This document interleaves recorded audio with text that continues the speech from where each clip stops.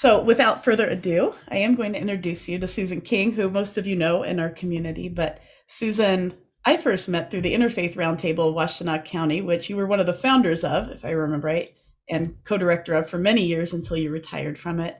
Uh, Interfaith chaplain at University of Michigan, has done a lot of work with psychology of spirituality and like science and ethics. And I could probably go on for a long time, but I don't want to embarrass her too much. But Susan is a part of our community, and I feel really grateful for that. So, welcome, Susan, and you'll be given the sermon today. Thank you, Emily. I love how the Spirit works. So, Diane, your uh, scripture reading from John today, and the story of the family and people coming together and helping each other is just like right in with where I'm going this morning. So it feels good to be in alignment. So a while back, I was reading part of the daily meditation that Richard Rohr sends out each day. He's a Franciscan priest that runs the Contemplation and Action Center in New Mexico. And he does a daily reflection. And he was talking, I don't know, a couple of weeks back about how incredibly fundamental and important it is to remember that God speaks to humanity all the time in the ordinary. Conversations, intersections, our relationship with the divine is not designed to be some kind of extraordinary moment. Those come, that's for sure. But it's in the everyday, it's in the ordinary, it's in the walk of our life that the divine reaches out, communicates with us, calls us to relationship with the divine in everything that it is that we do. It's in the practical, it's in the actual, it's in the now. It's in the moments of our life. And that relationship is prayerful because prayer is not a set of words per se. Prayer is a stance to an agreement to be in that covenant relationship with God in a way that is a part of our everyday ordinary life. Not looking for something out there, over there, longing for something that doesn't appear. It is right here and right now. It doesn't require what some of us have been taught. It doesn't require perfection. Perfection actually just translates to meaning wholeness. And yes, God says, I want your whole self. But God says, I don't want you to live your life in such a way that you're afraid to make mistakes. You're afraid to lean in. You're afraid to have experiences with me because you think you have to be perfect. That is not what covenant relationship with God is about. It's not about right ideas and ideals to be emulated. It's about here, now, right now, in the messy, what is happening and what is God asking. And I'm thinking about I was like, okay, that may be, I mean, it's profound to me. And it's probably always been true. But as I look around the world today and everything that it is that's going on, I can lose that sometimes. I can lose that sense of the fact that because I'm not seeing God through my eyes in the movement of what's going on around me does not mean that God is not seeing godness through my eyes as we look around. And then I was like, okay, if I reflect on the stories that we have, the incredible history of stories of humankind that we have, that the Bible has captured, that's really all about this fundamental relationship. From the very beginning, it's always been about being called by the sacred to this loving covenant relationship, to be in covenant community with God, right? And we have all of these amazing adventures. We have all of these experiences of doing it. We have movement over time and space. We have creation of kingdoms. We have dissolutions of communities. We have wailing and gnashing of teeth when everything comes apart.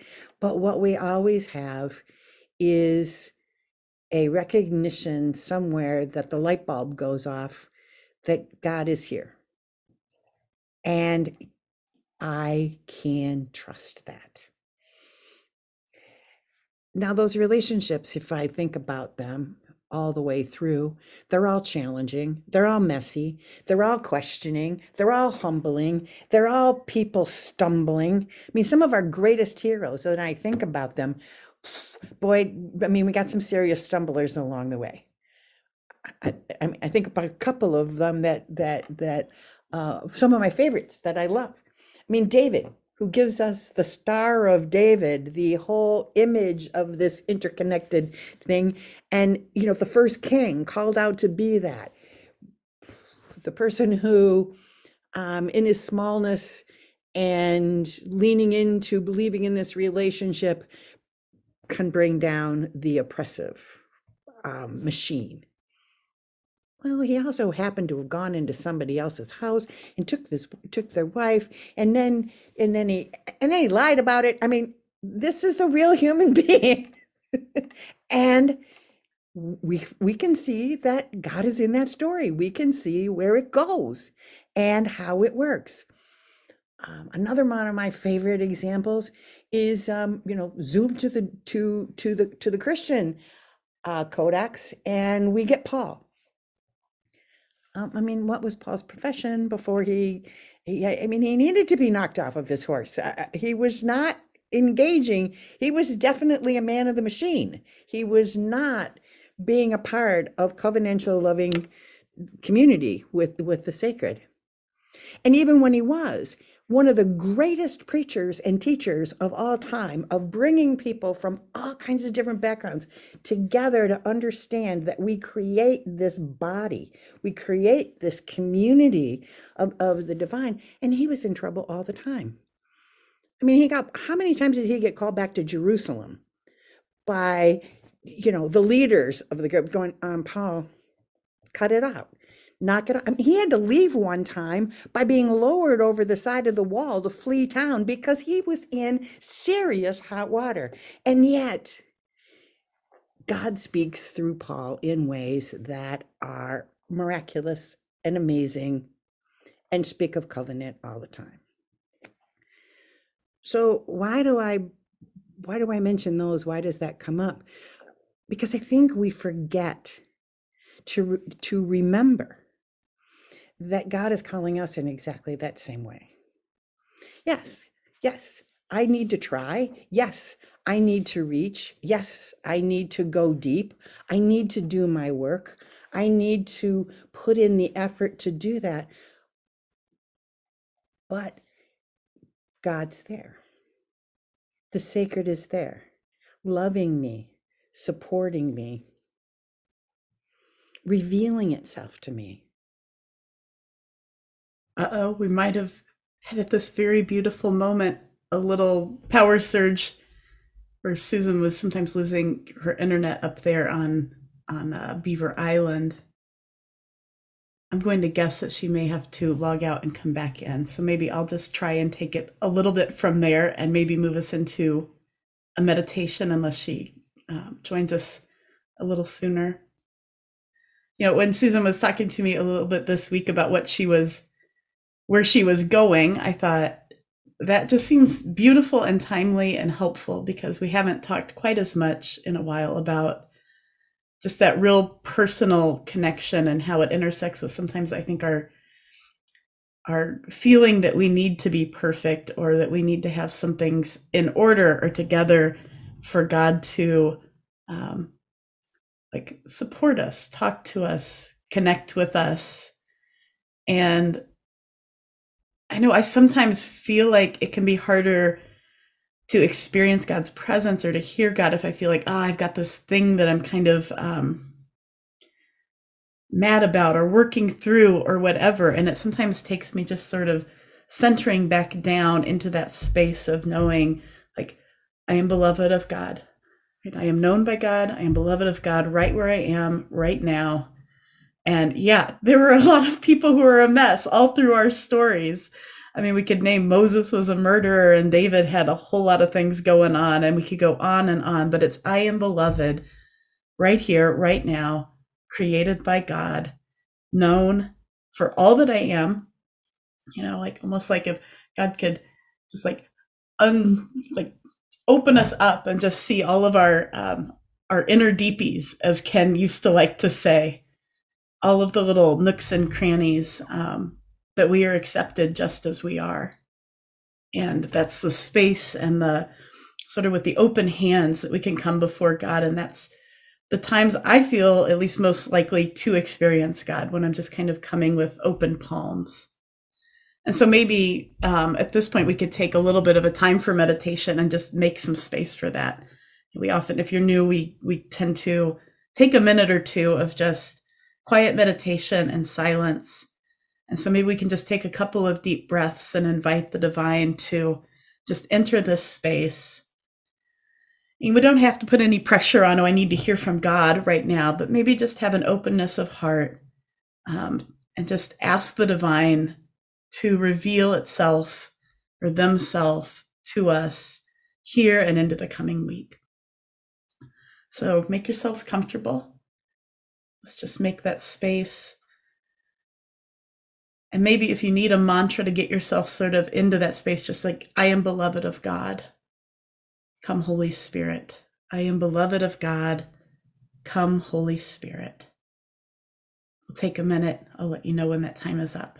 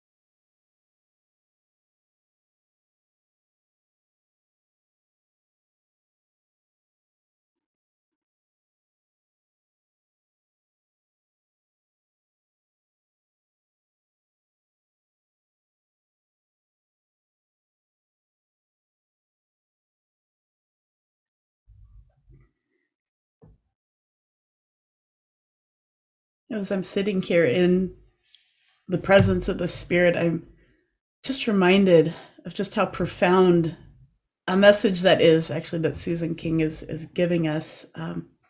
Welcome back, Susan. I'm so sorry. That's all right. We did a little meditation, and I was just going to just encourage people that, that the world feels messy. The world is mustering to war once again. Inflation is high. Many people are experiencing a lot of challenges still at work as pandemic goes on, and just being able to find that space and come to that internal place of being able to say, even if you have to like steal away to the bathroom to do it, I am beloved of God. Come, Holy Spirit, give me strength. That's a really helpful tool. Did you? Yeah, feel free to. I didn't know if you wanted to take it from there. We can pass the baton. Oh no, that's beautiful. Thank you. Now that you just okay, I can just zoom to the end because you picked up the thread beautifully. Yeah, I mean, I look around me, like you said, and I see all of these things that I don't understand why they're breaking down. I don't understand how They are not working in service of the people. And yet I watch people trying to be in service of people all of the time. I think about the frontline workers. I think about the people who are struggling to work from home, take care of their kids, do the education. I mean, it's just people are really at their hearts, no matter what's happening in our social fabric, are struggling and trying to be the creators of the webbing. And that's what we want to remember to see. I was talking about biblical stories. Well, what about stories that are much more closer to home that are like this? Look at the civil rights movement and Martin Luther King. We always use that one as a great example, but that was the raw, the real, and the incredibly bold beloved community. That was a reach for being in relationship of covenant in ways that embraced ourselves, embraced God, and embraced everyone else. We watched it happen in South Africa, probably one of the worst cases of apartheid that our eyes and ears of our lifetime have heard. And yet it flipped. It flipped by their sense of beloved community. Desmond Tutu called it Ubuntu, which was an indigenous word for South Africa that meant community connected at the essence. It meant that everyone in the village, everyone in the community needed everybody else in order to be who they were. Just like the situation with the reaching out and trying to help and being a part of resettling Afghan families, is that it's going to take that kind of village. It's going to take that kind of thing. And we all are leaning into it and being a part of wanting to do that. I had the incredible pleasure one time of actually meeting Desmond Tutu. He was in Ann Arbor, and he had been invited to speak, and he was staying with the Episcopal campus chaplain, who happened to be a very close friend of mine. And he celebrated Eucharist there and had dinner with the students that I got to come to. And I said, because he was talking about this with college students, and he was talking about the struggle to maintain community when you're in this environment that's blowing your mind with all of these thoughts and you're trying to stay true to your heart. And he said, think about yourself as a light bulb. God's the light, you're the light bulb. Think about how light bulbs, like at Christmas time or outside in arena, they come in long, big strings of interconnected that have all these little individual bulbs that are screwed into the electric current and are radiating the light. That is Ubuntu. That is beloved community. That is what the Bible stories are always telling us God is asking and wanting us to do. So I think to kind of close is, I'm thinking about how does all of this fit with right now and where we are on the verge of war, and where are we in the seasons and the calendar of the light coming in and moving in towards the season of Lent. And what does Lent? I remember a teacher one time in seminary telling me, Lent really just means spring cleaning. It's time to go in, do a deep spring cleaning of the soul, move the furniture around again, get another layout and perspective, and move back in. And that there are a couple of things that we do. There's a couple of practices that we do in Lent that, if we look at them with fresh eyes, I think can be really helpful to feeling more deeply connected to this incredible relationship of God, this being God's light bulb in the world with each other. And one of them is the act of forgiveness. I mentioned all these foibles about all these people in our stories because they're real. And we make mistakes. And we do things that clearly, maybe after the fact, we were like, oh, that was really not the best decision that I made. I should have thought that one through, all kinds of different things. But if we spend our time feeling ashamed and guilty, then we dim our light. If we lean into saying, all right, I'm going to face what I did inside of me with God in this prayerful, be present to God and say, what was there to learn from this experience that I know to do differently next time? Don't walk that road again. Do something different. Or where did I see that pain that got caused by my actions that I've known because I've been pained like that before, and have that be my teacher? So that process of forgiving ourselves means, don't know why, it's paradoxical, it's mystery, but that means that I'm more available to a higher current, to a higher level of wattage in my light bulb. It also means that I'm more available to see you as connected to me and not as other, not as threat, not as problem. Because what happens to light bulbs? We're screwed into the socket, and stuff comes along and kind of loosens and unscrews the light bulb occasionally. I can't rescrew my own light bulb in. I need you to help me. You need me to help you. That's all a part of how this works. Another practice that can be useful, forgiving ourselves, the other one is fasting. And like self-forgiveness, it is not about feeling shame or blame. And fasting is really not about giving up candy or not going to the movie or, some of the things that we learned as practices that as children, which were fine. But fasting is actually just the agreement to step back, to do what Emily asked and suggested while I was gone, to go into a meditative space and to step back from our day-to-day activities so that we can look at our everyday activities with a different set of eyes and ears, to look at them the way Jesus taught us to look and say, where do I have eyes to see and ears to hear a different perspective on what it is that's going on? And then to ask ourselves some really important questions. How do I seek this love and light more readily and more easily in my life? How am I called to be more of a spiritual warrior for love and truth these days? What is calling me not to be a soldier, but to be somebody who can spiritually stand accountable in my life?